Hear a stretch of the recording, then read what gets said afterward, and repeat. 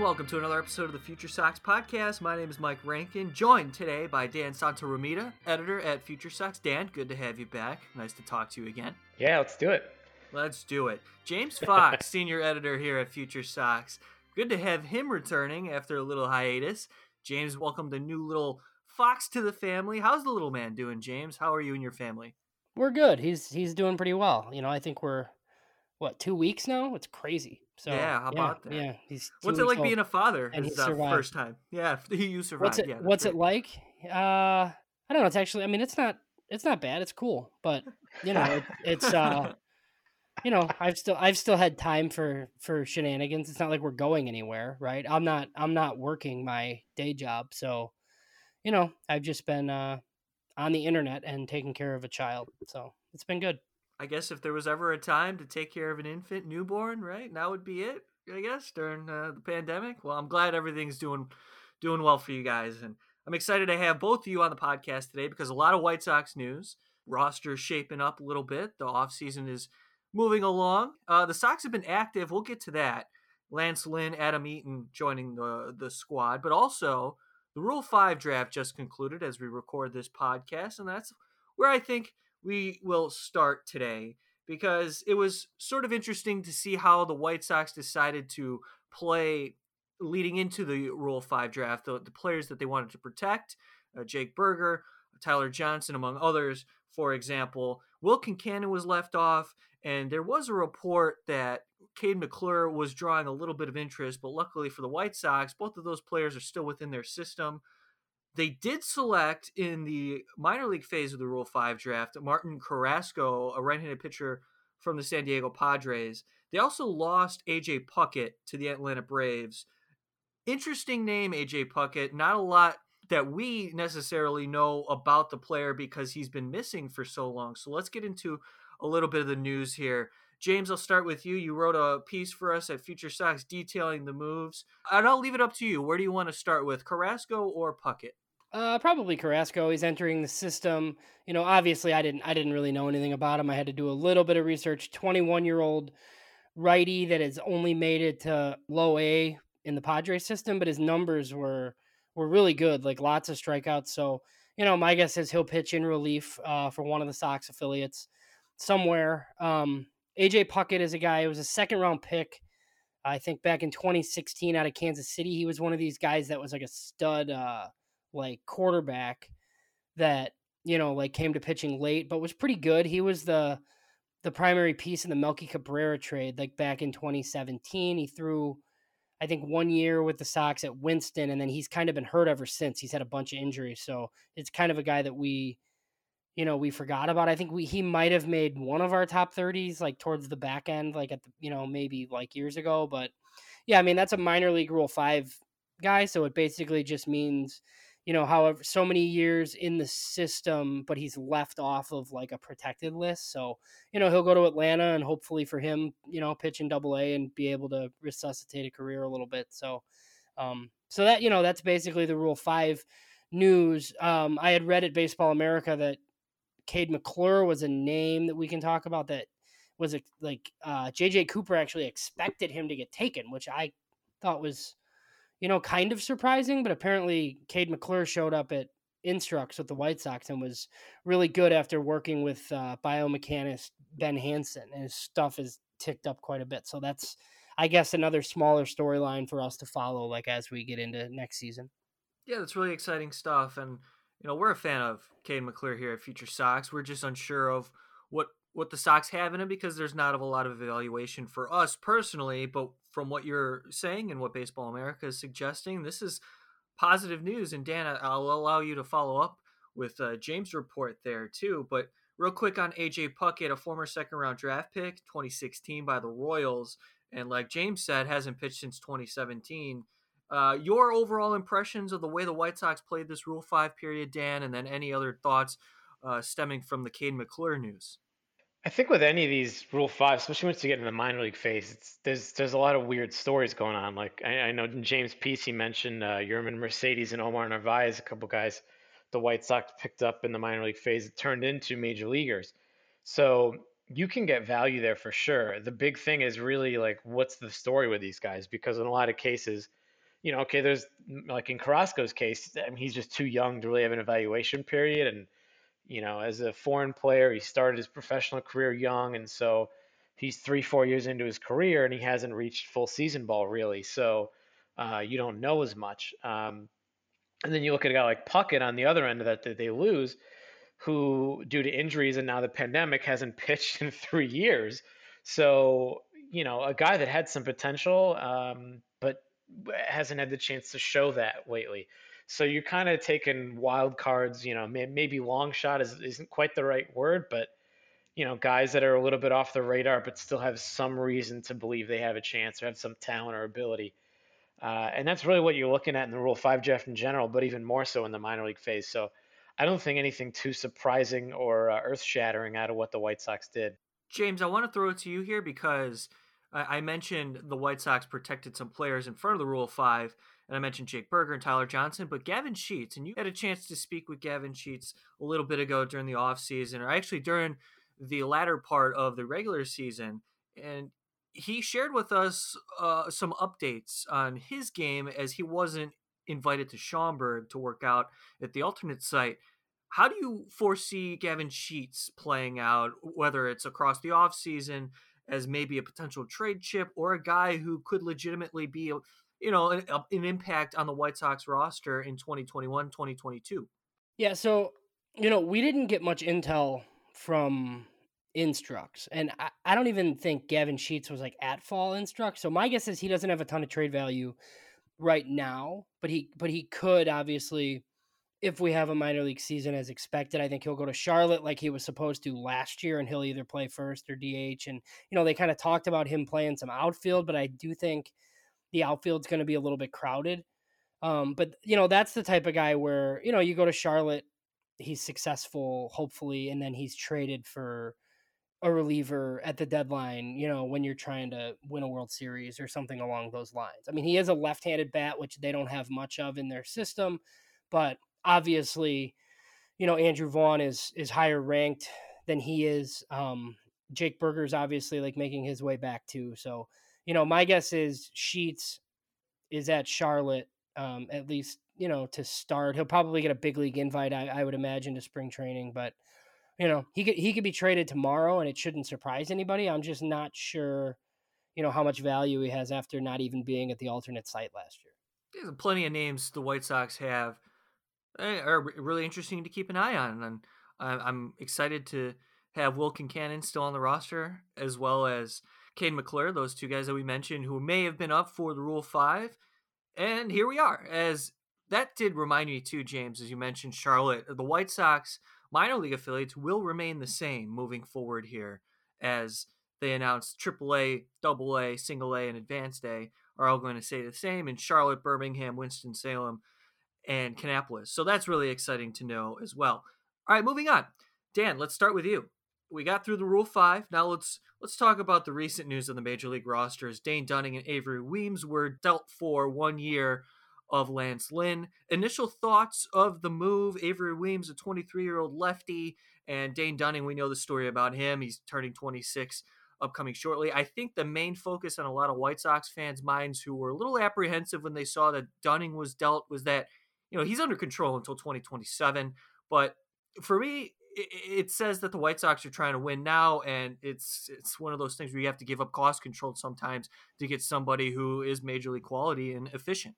Yeah, it was both a shocking and then totally unsurprising move at the same time. Like whenever you see a big trade like that involving the White Sox, it's like, whoa, I can't believe they did that. But when you really think about the things that led to that move, basically Game 3 of the wild card series in Oakland, the White Sox start Dunning and have him on a short leash, and the rest of the game is a disaster in terms of how the pitching staff unfolded in that game.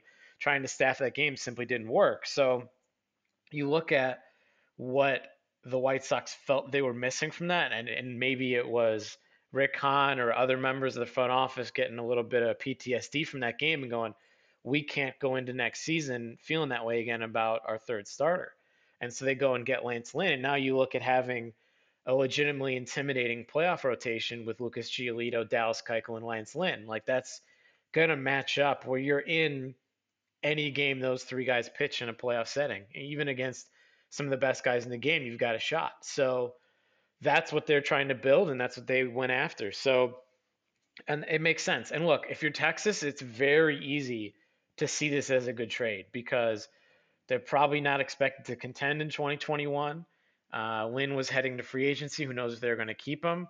And now you get a younger starter in Dane Dunning, who's proven to be able to get big leaguers out. You know, we haven't seen it over a full season. We saw it over like a month and a half. I think it was 7 starts, and he was pretty solid. But he showed some things he needs to work on still, which you would expect from a rookie who hadn't pitched in AAA and was coming off Tommy John surgery without a normal rehab, you know, where he was able to go to the minor leagues. So I think Dunning was very impressive last year, all things considered, and I think that's why they were able to trade him for a guy like Lance Lynn.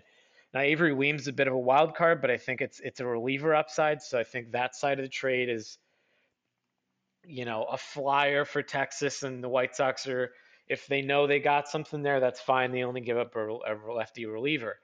But I think it certainly shows a signal of intent and a change in mindset that this is no longer an organization looking at the future. This is an organization looking at how can we win each year and, you know, making moves accordingly. We're going to see other moves like this going forward, I think. I like the idea, and I like what you mentioned there about the reliever side of Avery Weems, but also what you're getting at related to Dunning and just the situations to both Texas and the White Sox. And James, you know, obviously in this situation, the White Sox are trying to win.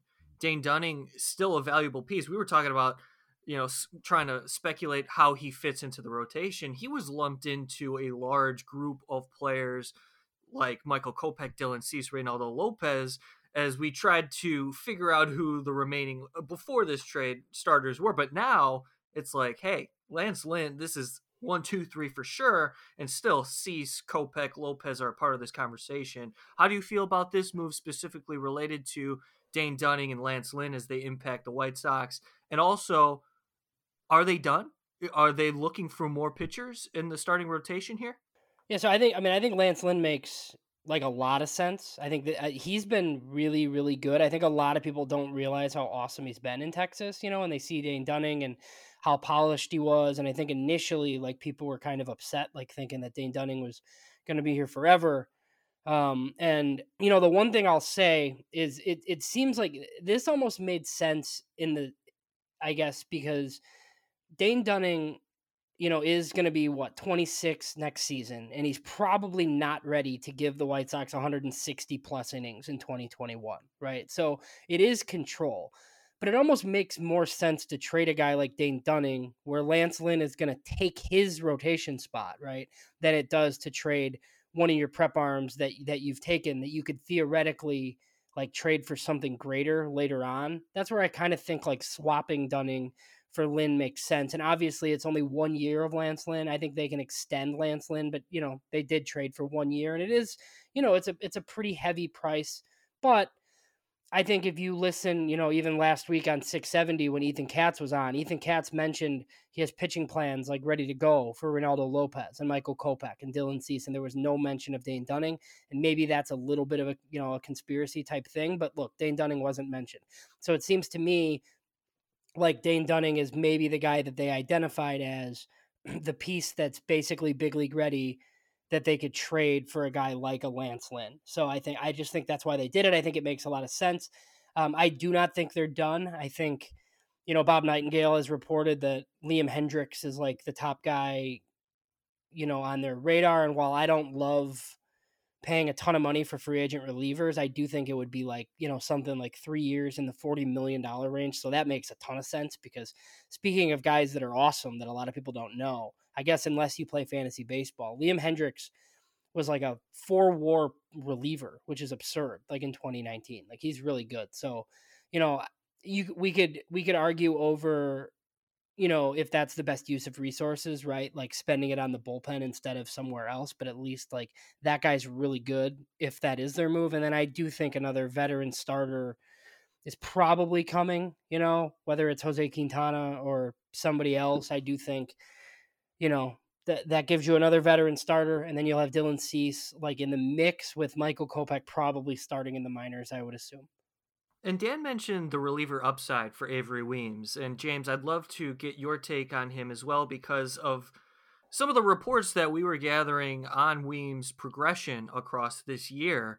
What do you know about Weems, and why was it that the White Sox were able to convince Texas to take on this extra player to solidify that deal? So it just seems like another thing that, I guess I wouldn't say that we were blindsided, but Baseball Prospectus did their prospect list last week, and they included Avery Weems in the top 10 for the White Sox. And it's a real head scratcher because Avery Weems is a 6th-round pick out of Arizona back in 2019. He was a $10,000 sign as a senior. He was a college starter that, wasn't very good. So typically those money savers are just, they serve as like minor league filler, right? And they're org guys, and some of them go on to like become coaches in the system years down the line. Well, they were paying for a bunch of prep players that year, so they took college seniors in rounds 5 through 10. Well, apparently Avery Weems, and look, his numbers were really good at Great Falls, but that doesn't always mean anything, right? Like he was a 22 or 23-year-old that was dominating in rookie ball. Like it happens all the time. But apparently, he worked with White Sox development people, and he has a slider that, might be plus, and his fastball is ticked up like into the mid 90s, like, since he's gone into shorter stints. And apparently he looked pretty good in fall instructs. We weren't out there at all, so we didn't see any of that stuff, only basically what we've read.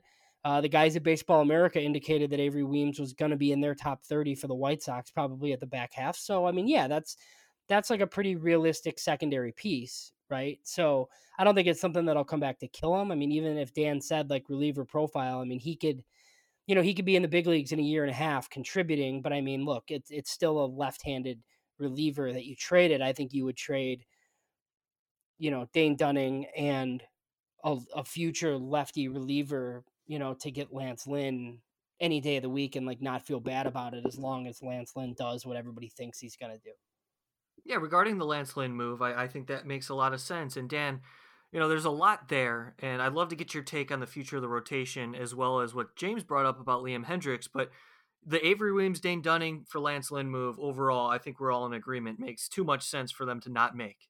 Yeah, and the one thing I wonder is whether, because we keep bringing up instructs, like whether it was with Cooler for the Rule 5, Weems in this case in this trade, uh, because there was no minor league season, and maybe James is more for you because you've been more tuned into this stuff than me, and none of us really, like you said, there's been a ton of information coming out, so we don't really know that much, but like what are teams getting out of this instructs? Like, do you think there's maybe more scouting emphasis on this instruct, which was like what, a month of baseball and kind of sporadic, some teams starting earlier or later than others, like inconsistent schedules and stuff like that? Like, do you think the instructs is maybe being overvalued because scouts haven't had looks during the minor league season?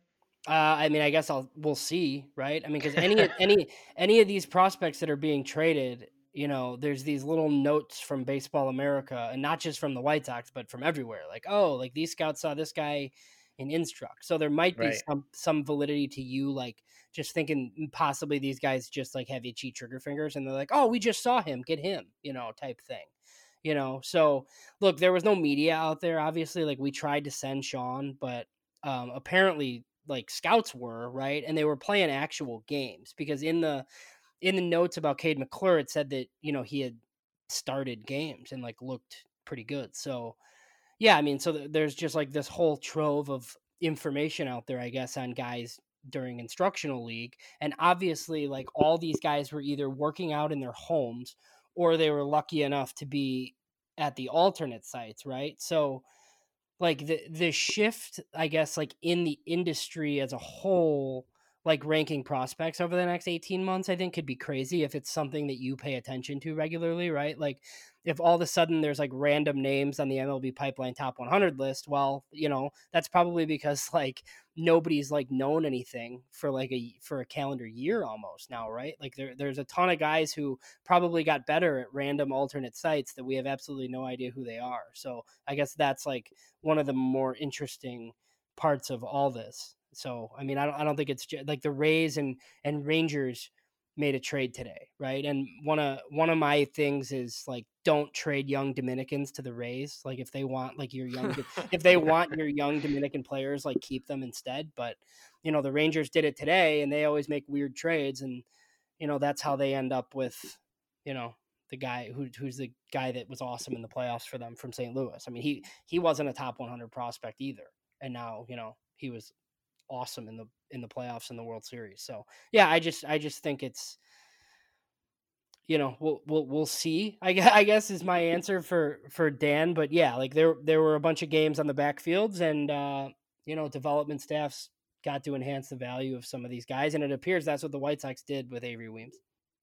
Thinking about just this whole year and Instructs, how that came into play, those who went to Schaumburg at the alternate site, those were left off. I wonder about players in the White Sox system that were affected most by this. And James, let me ask you this question, since we're peppering you here. A guy like Yolbert Sanchez, what's going on, and how did this year impact his development, right? Because we haven't seen him stateside yet, if I'm not mistaken. And a guy like that, who was already advanced in terms of age and defensively when they signed him in the international signing period a couple periods ago, and now without that opportunity because I felt like this was a great year to evaluate Yolbert and what they have in him. And I just was hoping to see him on the south side to be used as a defensive utility man somehow, sometime soon. But I just wonder how that's affected him and where he's at in his development. Yeah, so I mean, I wrote something on Marco Patti a few weeks back, and James Fegan at The Athletic wrote a piece, and that was one of the guys that Marco discussed was Yolbert. So Yolbert is stateside. He was stateside for spring training. He was, I think, slated to go to Kannapolis, and he's always been billed as like big league ready defensively at shortstop, and he couldn't really hit, but he hit fairly well in the DSL, but he's much older than those players. Margot Patty loved him and signed him for $2.5 million. So I guess consider the source. Like Marco Patty thinks that he has more power than he's shown. So I don't know. I mean, if he's like a 10 homer type, with a low average but a Gold Glove type, infielder, then yeah, I mean, I think it is a utility profile, and I think it's soon. I think he's probably at Winston this year. But with a guy like him that's like 23 already, there's no reason for him to go level to level if he's as good defensively as they think. Just, he could be a defensive minded utility guy that develops offensively in the big leagues, especially since it was like only $2.5 million. So I think, I don't know, like, I don't know how much it affected him, because he would have played games this year and he didn't, but he was working out somewhere like the rest of these guys. Yeah. Yeah, just something that came to mind. It was interesting. He's, like I said, he's an older player, and we ranked him in the top 15 in our FutureSox midseason ranking. So that's some value there. The guys that it really hurts are the older international signings that the Sox have, like the Luis Mieses and Anderson Comas and those guys. Like with some of these minor league changes, those dudes might have to go to Kannapolis or Winston, and they're definitely not ready for that at this point. So, that's where, and obviously on future podcasts, like we'll get into, what happens with the reorganization of these minor leagues, but stuff like that, there's going to be guys playing at affiliates that just really aren't ready for affiliates, and they might lose careers over it because there's just not another spot to send some of these guys. Yeah, and we talked about that. Dan and I did with Matt Cassidy, former FutureSox editor-in-chief, and he mentioned that exact idea. That's one of the fallouts from losing an advanced rookie affiliate in Great Falls. So yeah, something to keep in mind for sure. And yeah, just really interesting stuff as we continue to keep an eye on at the international class coming up too. James, I know you're going to be all over that. I'm sure we'll talk to Ben Badler sometime soon. He's a friend of the program. Spoke to us last year. Really good stuff, obviously, Baseball America. Dan, let's shift the conversation now. Now, this is a little bit, so we talked about Lance Lynn overwhelmingly accepting, at least among us three, of the move. Now, among the White Sox fan base, they see Adam Eaton on a year deal plus an option, $7 million, $8 million. And boy, was there a lot of backlash. Yeah, I mean, I think Han talked about this trade in terms of what Eaton did last year. When last year in the shortened season, he actually struggled, probably the worst year of his career since before his first White Sox stint, when he was just coming up with Arizona. But you look at a guy, Eaton's a lefty. He can hit righties. You can get Lurie Garcia to hit the lefties.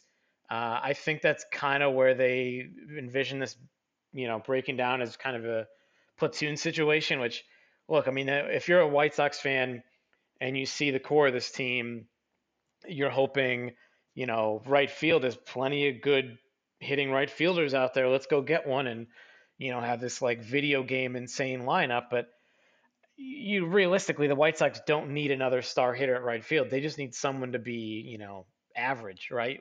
So, and you look at how much Nomar Mazara struggled last year, and the fact that Garcia went down like in the second week of the year, and the White Sox still had a great lineup. So, I think pragmatically, you look at it and go, okay, well, as long as Eaton is a little bit better than he was last year, and if they can platoon him and Garcia and do a lefty righty thing, they can find a way to make it work and get improved value out of right field. It's not a superstar acquisition. You're not getting Adam Eaton in his prime when the White Sox trade him to Washington, but you're getting an upgraded defensively, even though he struggled a little bit later last year. Apparently, some of the metrics don't have him as good defensively as he was in his heyday. So what kind of guy are the White Sox getting? Eaton had his injuries with Washington, really only played one full season. So you look at a guy that should still be an upgrade. It's not a big expenditure. You hope the White Sox spend the money. Like James said, they might get another veteran starting pitcher, add a little more depth there. They could spend some money on bullpen. There's still kind of a DH question. How much of that will go to Andrew Vaughn and Jose Abreu? Will they get a veteran there? So it's like there's other ways they can spend the money. It's not the most exciting move, but it's easy to see how it makes them a better team. Dan, I'm in complete agreement with you. I think, you do have to take the 2020 season into account, but it's not the end all be all. You can't look at that as life or death. And I think, yeah, there is regressions over the previous 2 full seasons in Adam Eaton's game, but when you're looking at what's available and the market value of those who are available, you're going to invest in players who you may be locked into for multiple seasons that, of course, the way the White Sox do business, and that we won't necessarily want to invest in that type of value. And you get an Adam Eaton who is an upgrade over Nomar Mazara. I mean, that's about as easy as it is to say, because you're just looking to replace the value you got out of right field last year. And it's, not that difficult to do just based on what you saw from that position. So I think Adam Eaton is fine. It's a fine upgrade. People may be concerned about the attitude narrative, and I think that's a little bit overblown. Yeah, he's kind of in his own head. He's an extreme competitor who may ruffle some feathers in the clubhouse, but if that doesn't become an issue, then I think this is fine. And those who are concerned about the regression, James, I think it's fair to be worried about it a little bit. But again, it's a 1-year deal, and it's better than what you have, and it allows the White Sox more flexibility moving forward if they do indeed, like Dan was mentioning, grab another veteran, whether it's a DH type or somebody who can fill in the outfield as well. Yeah, I mean, Rick Hahn said today, apparently, like, this is going to let them spend more money. Like, I'll believe that when I see it, obviously. But so, in a vacuum, I guess Adam Eaton makes sense because it's better than Nomar Mazara, right? Obviously, I wanted Jock Peterson. I thought that fits better. If they think that Jock Peterson strikes out too much, like in this lineup, like, I get it. Like, Adam Eaton is a profile that they don't really have. He's probably only going to play against righties, ideally. The right field defense, while it's not as good as it was, is still fine for the most part. And it's a player that's going to grind out at bats, and he's notoriously on base at a 360 clip. So, yeah, I mean, it makes some sense. It saves money. But, we're right back into, talking about right field again, probably next year at this time, right? Because it's another short-term stopgap signing. That doesn't mean that it's bad. It just means that they need to do a better job of reallocating money, for some of their other moves, and we'll see what else they do here. I was a little surprised because even like most of the beat media kind of talked about how bad of a guy Adam Eaton was and, his contribution to their failures, like, pre-2016 as far as the clubhouse goes. So, yeah, I mean, I'm not overly concerned because I do think that they probably asked the team how they felt. And I think Tim Anderson and Abreu and maybe Leary were the only guys that even played with Adam Eaton before. So, I'm sure those guys signed off if he's here. It is underwhelming for people that maybe wanted a little bit more, but I guess for those people that are underwhelmed, they should probably look at the totality of like the rest of the offseason before completely freaking out that Adam Eaton was their top free agent signing.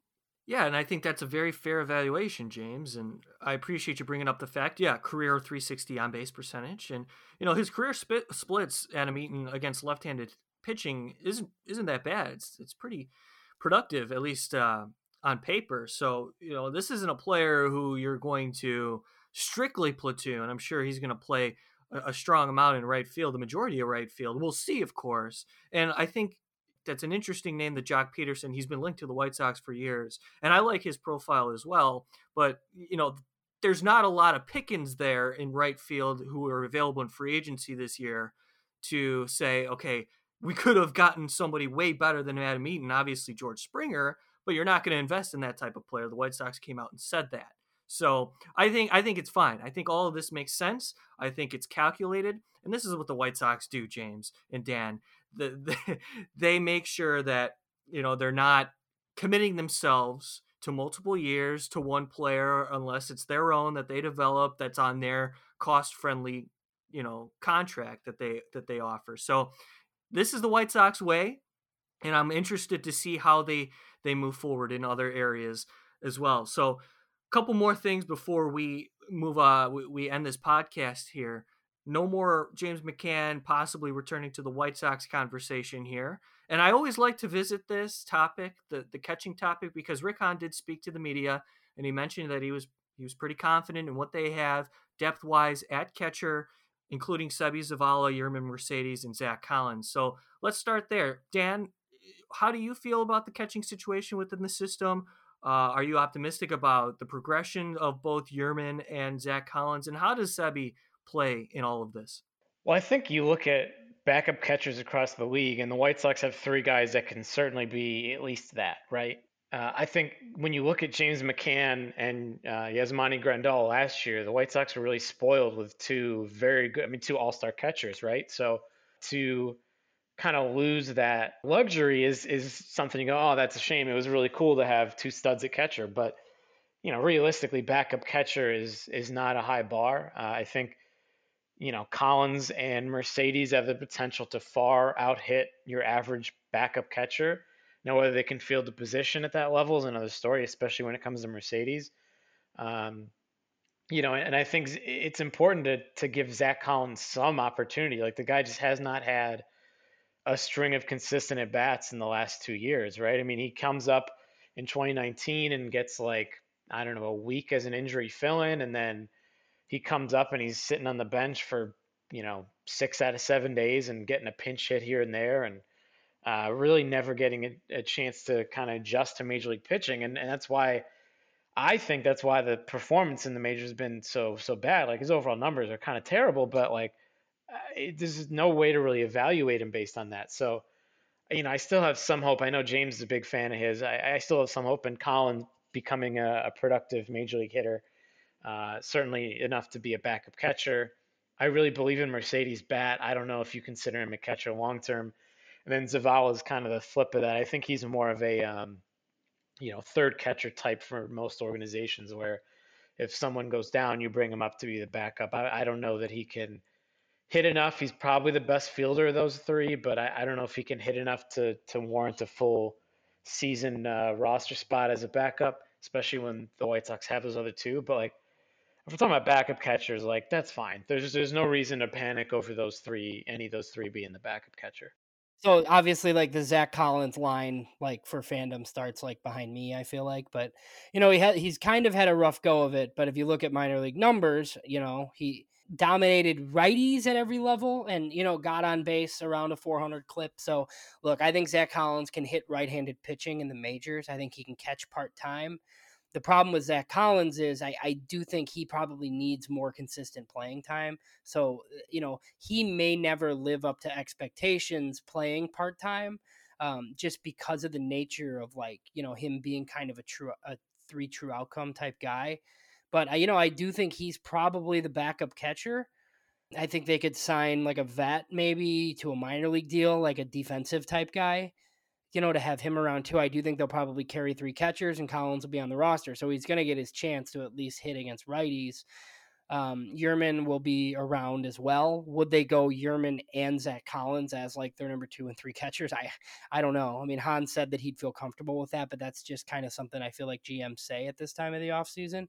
But look, if they're both on the 40-man roster, I would think they have to like get a shot here at some point. So, I think those are the primary 2 guys. Sebi Zavala, is probably the catcher at Charlotte, and I'm not even sure if he'll make it, if he'll still be on the 40-man once the season starts. Do we think the White Sox might play Collins and Mercedes some at DH? Like, is a stopgap until Vaughn comes up for service time? Like, could this be a short-term thing? I think they might have to. So I was actually kind of thinking about that today, right? Because like if you're playing Eaton and right, you could theoretically play Engel or Larry Garcia in left and DH Eloy if there's not another move. But yeah, I mean, if you have 3 catchers on the roster, I think one of them can DH. Now, obviously, if it's just Zach Collins as your backup catcher, I don't know how La Russa is going to be, but Ricky never like would DH the backup catcher ever, so we'll see. I mean, I think it makes sense. I don't know if they'll carry 2 guys to specifically DH, so they would have to probably do something else. But I do think that they're gonna. Yasmani is not going to catch 150 times, right? So I mean, he's probably going to DH quite a bit. So yeah, somebody has to be up there, and 26 roster spots. I'm pretty sure it goes back to 13 pitchers, 13 position players. So there is room for Collins and Mercedes. I just don't know if like that's the route that they'll take. They could add another veteran, obviously. I don't think they're going to tie up much money in like an everyday DH. So it does make some sense that those guys could be options to get some plate appearance. Yeah, it's an interesting thing because when you look at the White Sox philosophy the previous few years where they were giving guys opportunities to see what they had, like how many, like Ryan Cordell, Nick Delmonico, like name, a guy who was like, maybe this guy will be something, I wonder if, because you look at Collins and Mercedes, guys who actually deserve some look just to see what you have, but you're also looking at a team that's maybe going to open the season as the AL Central favorite, and do you really want to risk finding out what you have when you're contending and risk that they're not anything? So that goes back to the Andrew Vaughn thing too, and I think we should touch on that briefly. Look, like I don't think anybody thinks Andrew Vaughn is like starting with the major league club. Just because this is the way they've typically done things is they've got that extra year. But Andrew Vaughn also hasn't played higher than high A. But I don't think you can just discount the full season at the alternate site and say like, oh, he hasn't played like above high A. This is not going to be a traditional path, like because of the way this season was, right? It's not like they're going to bring Andrew Vaughn to spring training and then he's going to go do a full year at Double A. Like I don't think that's true. I know for a fact that they almost called him up this past season and they opted against it. So if that's true, they could skip Double A with him and send him right to Charlotte. Now, with the minor league season starting a month probably after the major league season, it might be a little bit later, but I think at least they think that Andrew Vaughn's going to factor into 2021. I think if he plays like 120 plus games in Chicago, I wouldn't really be surprised by that. And I've seen a lot of people on Twitter specifically like worried that, they're banking on, a high pick that hasn't played above high A, like as their primary DH. And I don't really understand some of the worry, like he doesn't have to be a superstar right away. And I think he is, not far away from like being ready to hit in the big leagues. So that's like something that doesn't really bother me that much, is if they have Andrew Vaughn penciled in, as long as it's not in pen, I don't think it's that unrealistic. You guys read my mind because the last conversation topic I wanted to bring up was Andrew Vaughn's path. And you both brought up great points about how much do the White Sox want to invest in the designated hitter this year outside of the organization because of all the depth that we just talked about. in regards to Andrew Vaughn, I felt like at the beginning of spring training in 2020, he was close. Maybe not ready, but close to big league ready. And I think in a traditional season, they would have eased him, obviously, he would have ended up in Charlotte. And I think what James has said about the alternate site, you can't discount that whatsoever. I think Andrew Vaughn is ready to go. I think he could make the opening day roster if the White Sox, under traditional circumstances, and they don't want to manipulate service time. I think he's ready to go day one, but they're going to take it easy on him. And I think it's just my opinion here. I think Andrew Vaughn is going to do just fine at the big league level, and I think he's going to be a productive hitter, just because of the skill set and the tools. I mean, this is a complete prospect in terms of hitting, and there's a lot of value in his game. So I'm excited, guys, and I agree with pretty much everything that you guys just went on about related to Andrew Vaughn and how he's going to impact the 2021 White Sox. Because Dan, I think what James said is pretty close to what may happen. 120 games for Andrew Vaughn in 2021. I don't think that's out of the question. Yeah, definitely. I think we could see I guess it's a little different with Willie Jimenez and Luis Robert because they signed deals, but Nick Magical, starting a little bit late in 2020, we could see something similar with that with Vaughn. Now the thing is, like, the White Sox fans may look at the lineup and say, oh, we got these two holes in right field and DH, and there's tons of guys who can hit those spots. We can really get a loaded lineup, and they go with Adam Eaton, and they may go internal with Andrew Vaughn, which is kind of the cheaper route for both spots. But look, well, the same argument where I said about Eaton versus Nomar Mazara, Andrew Vaughn versus what Edwin Encarnacion was last year could still be an upgrade, even if he's not all that good as well. Like, so if you're the White Sox internally and you go, hey, look, this team until the last week of the season had the best record in the American League, and we're still going to be able to get better at both right field and DH, even if Jose Abreu is not an MVP next year, which I would be shocked if he can replicate that. But you're expecting Michael Kopech to contribute. You're expecting, Lance Lynn to make your rotation better. You're expecting maybe even the bullpen to be a little better if some of those young guys take another step. Like if Crochet contributes more, if Hoyer and Foster gain more confidence and do it over a full year. There's a lot of things that could get better from a team that already looked pretty good. They already fixed probably the biggest hole. So going internal at DH, and still getting a minor upgrade while developing one of your best prospects seems like a pretty savvy way to save some money. I know that's not really the ideal scenarios. You want to just go splash and just have this juggernaut team, but like this team could still be really damn good. You're right. And then if you have the resources in terms of, the financial resources, I should say, and you could adjust on the fly. You're not tied down to specific players, and I think that offers a lot of flexibility for Rick Hahn to maneuver maybe a restricted payroll from the top, whatever you want to consider it.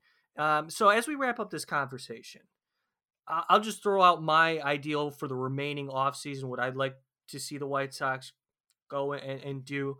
I want to see another pitcher. I'd love another starting pitcher, and I'd love to see Liam Hendriks. If James said 3 years, $40 million, it's totally fine by me. I mean, that guy is unbelievable, and he's even better than Colomé. And Colomé was locked down. So that's where I'm at. And if they go out and get another affordable bat who they can find a way to, fill in some at bats, whatever, in whatever scenario in the outfield, at a designated hitter or wherever, that's fine with me. But I think priority, in my opinion, another starting rotation piece, maybe a mid-tier bottom, 3, 4, 5 guy, as well as Liam Hendriks. I don't know about you, James. I do think, it's going to be another starter. I mean, Jose Quintana is like the obvious name to come back since Adam Eaton's come back. But I mean, look, there's other guys out, like Garrett Richards is a name that I'd heard. And then, like Trevor Cahill is a guy that wouldn't really excite anybody, but he was really good with Ethan Katz in San Francisco. He's another one of these guys that kind of was like rejuvenated a little bit. So I don't think it's anybody that would like definitely, have a rotation spot on lockdown if all of a sudden Michael Kopech is awesome and Dylan Cease like finds it under a new pitching coach. Like those guys will factor in, and then you just kind of scurry the signing off to the bullpen. But yeah, I do think, they'll have another veteran starter. I think it's going to be fairly significant money spent at closer.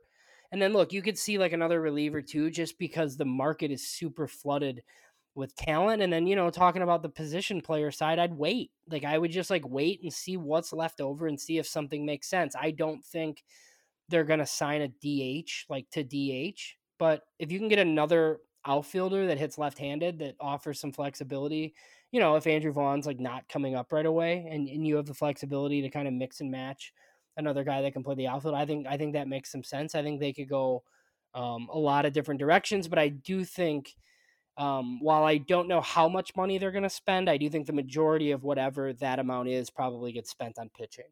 Yeah, I think that's it, right? I mean, the pitching is probably the priority. I think we've talked through the various lineup things, especially now that Eaton is the right fielder, or at least part of the right field conversation. So you look at what they have in the pitching side, and I think, and we've talked about this between us internally, like whether or not the extra starting pitcher is someone like Gio Gonzalez that you just hope to be a fifth starter, throw some innings, because the White Sox have right now basically 7 starting pitchers, of some value. You got Giolito, Keuchel, and Wynn locked in your top 3. And then, Cease can be in the 4 spot probably at the start of the year. Kopech maybe doesn't give you a full season, but has a potential to be really good. Maybe give Reynaldo Lopez another shot. He can fill in, basically split that 5th spot with Kopech. And then you even got Jonathan Stieber as a fill-in. So you look at wanting to develop guys while also having some consistency. I think you probably go on the lower end and get just a veteran guy. I mean, if it's just another player who's no more, of a similar caliber to Gio Gonzalez, that's probably realistic to me. Maybe like James said, they get, somebody like Cahill, but, I think, yeah, pitching and you can always get more relievers. Like Steve Cishek's gone from the bullpen and Colomé's gone. So closer and maybe like another guy. And that's probably all you need there. Guys, really good stuff. Dan, James, always a pleasure to talk to you. Looking forward to the remaining of the offseason. I mean, Christmas, New Year's, it's on its way. I remember the White Sox landed Dallas Keuchel a couple of days before Christmas, so who knows? I mean, Rick Hahn said it. They're not done yet, so we'll see how it goes. Dan, it's been a pleasure. Always good to talk to you, sir. Yeah, this is fun as always. James, thank you. Good luck with everything moving forward. New little man at home. All right, thanks. This has been another episode of the Future Sox podcast. Pleasure to speak with you as always. Check us out on FutureSox.com. Go to anchor.fm/FutureSox for our entire library. Also, subscribe to us on iTunes and Spotify. Check us out on Google Play as well. For Dan Santaromita and James Fox, my name's Mike Rankin. Again, thanks so much for listening. We'll talk to you all next time.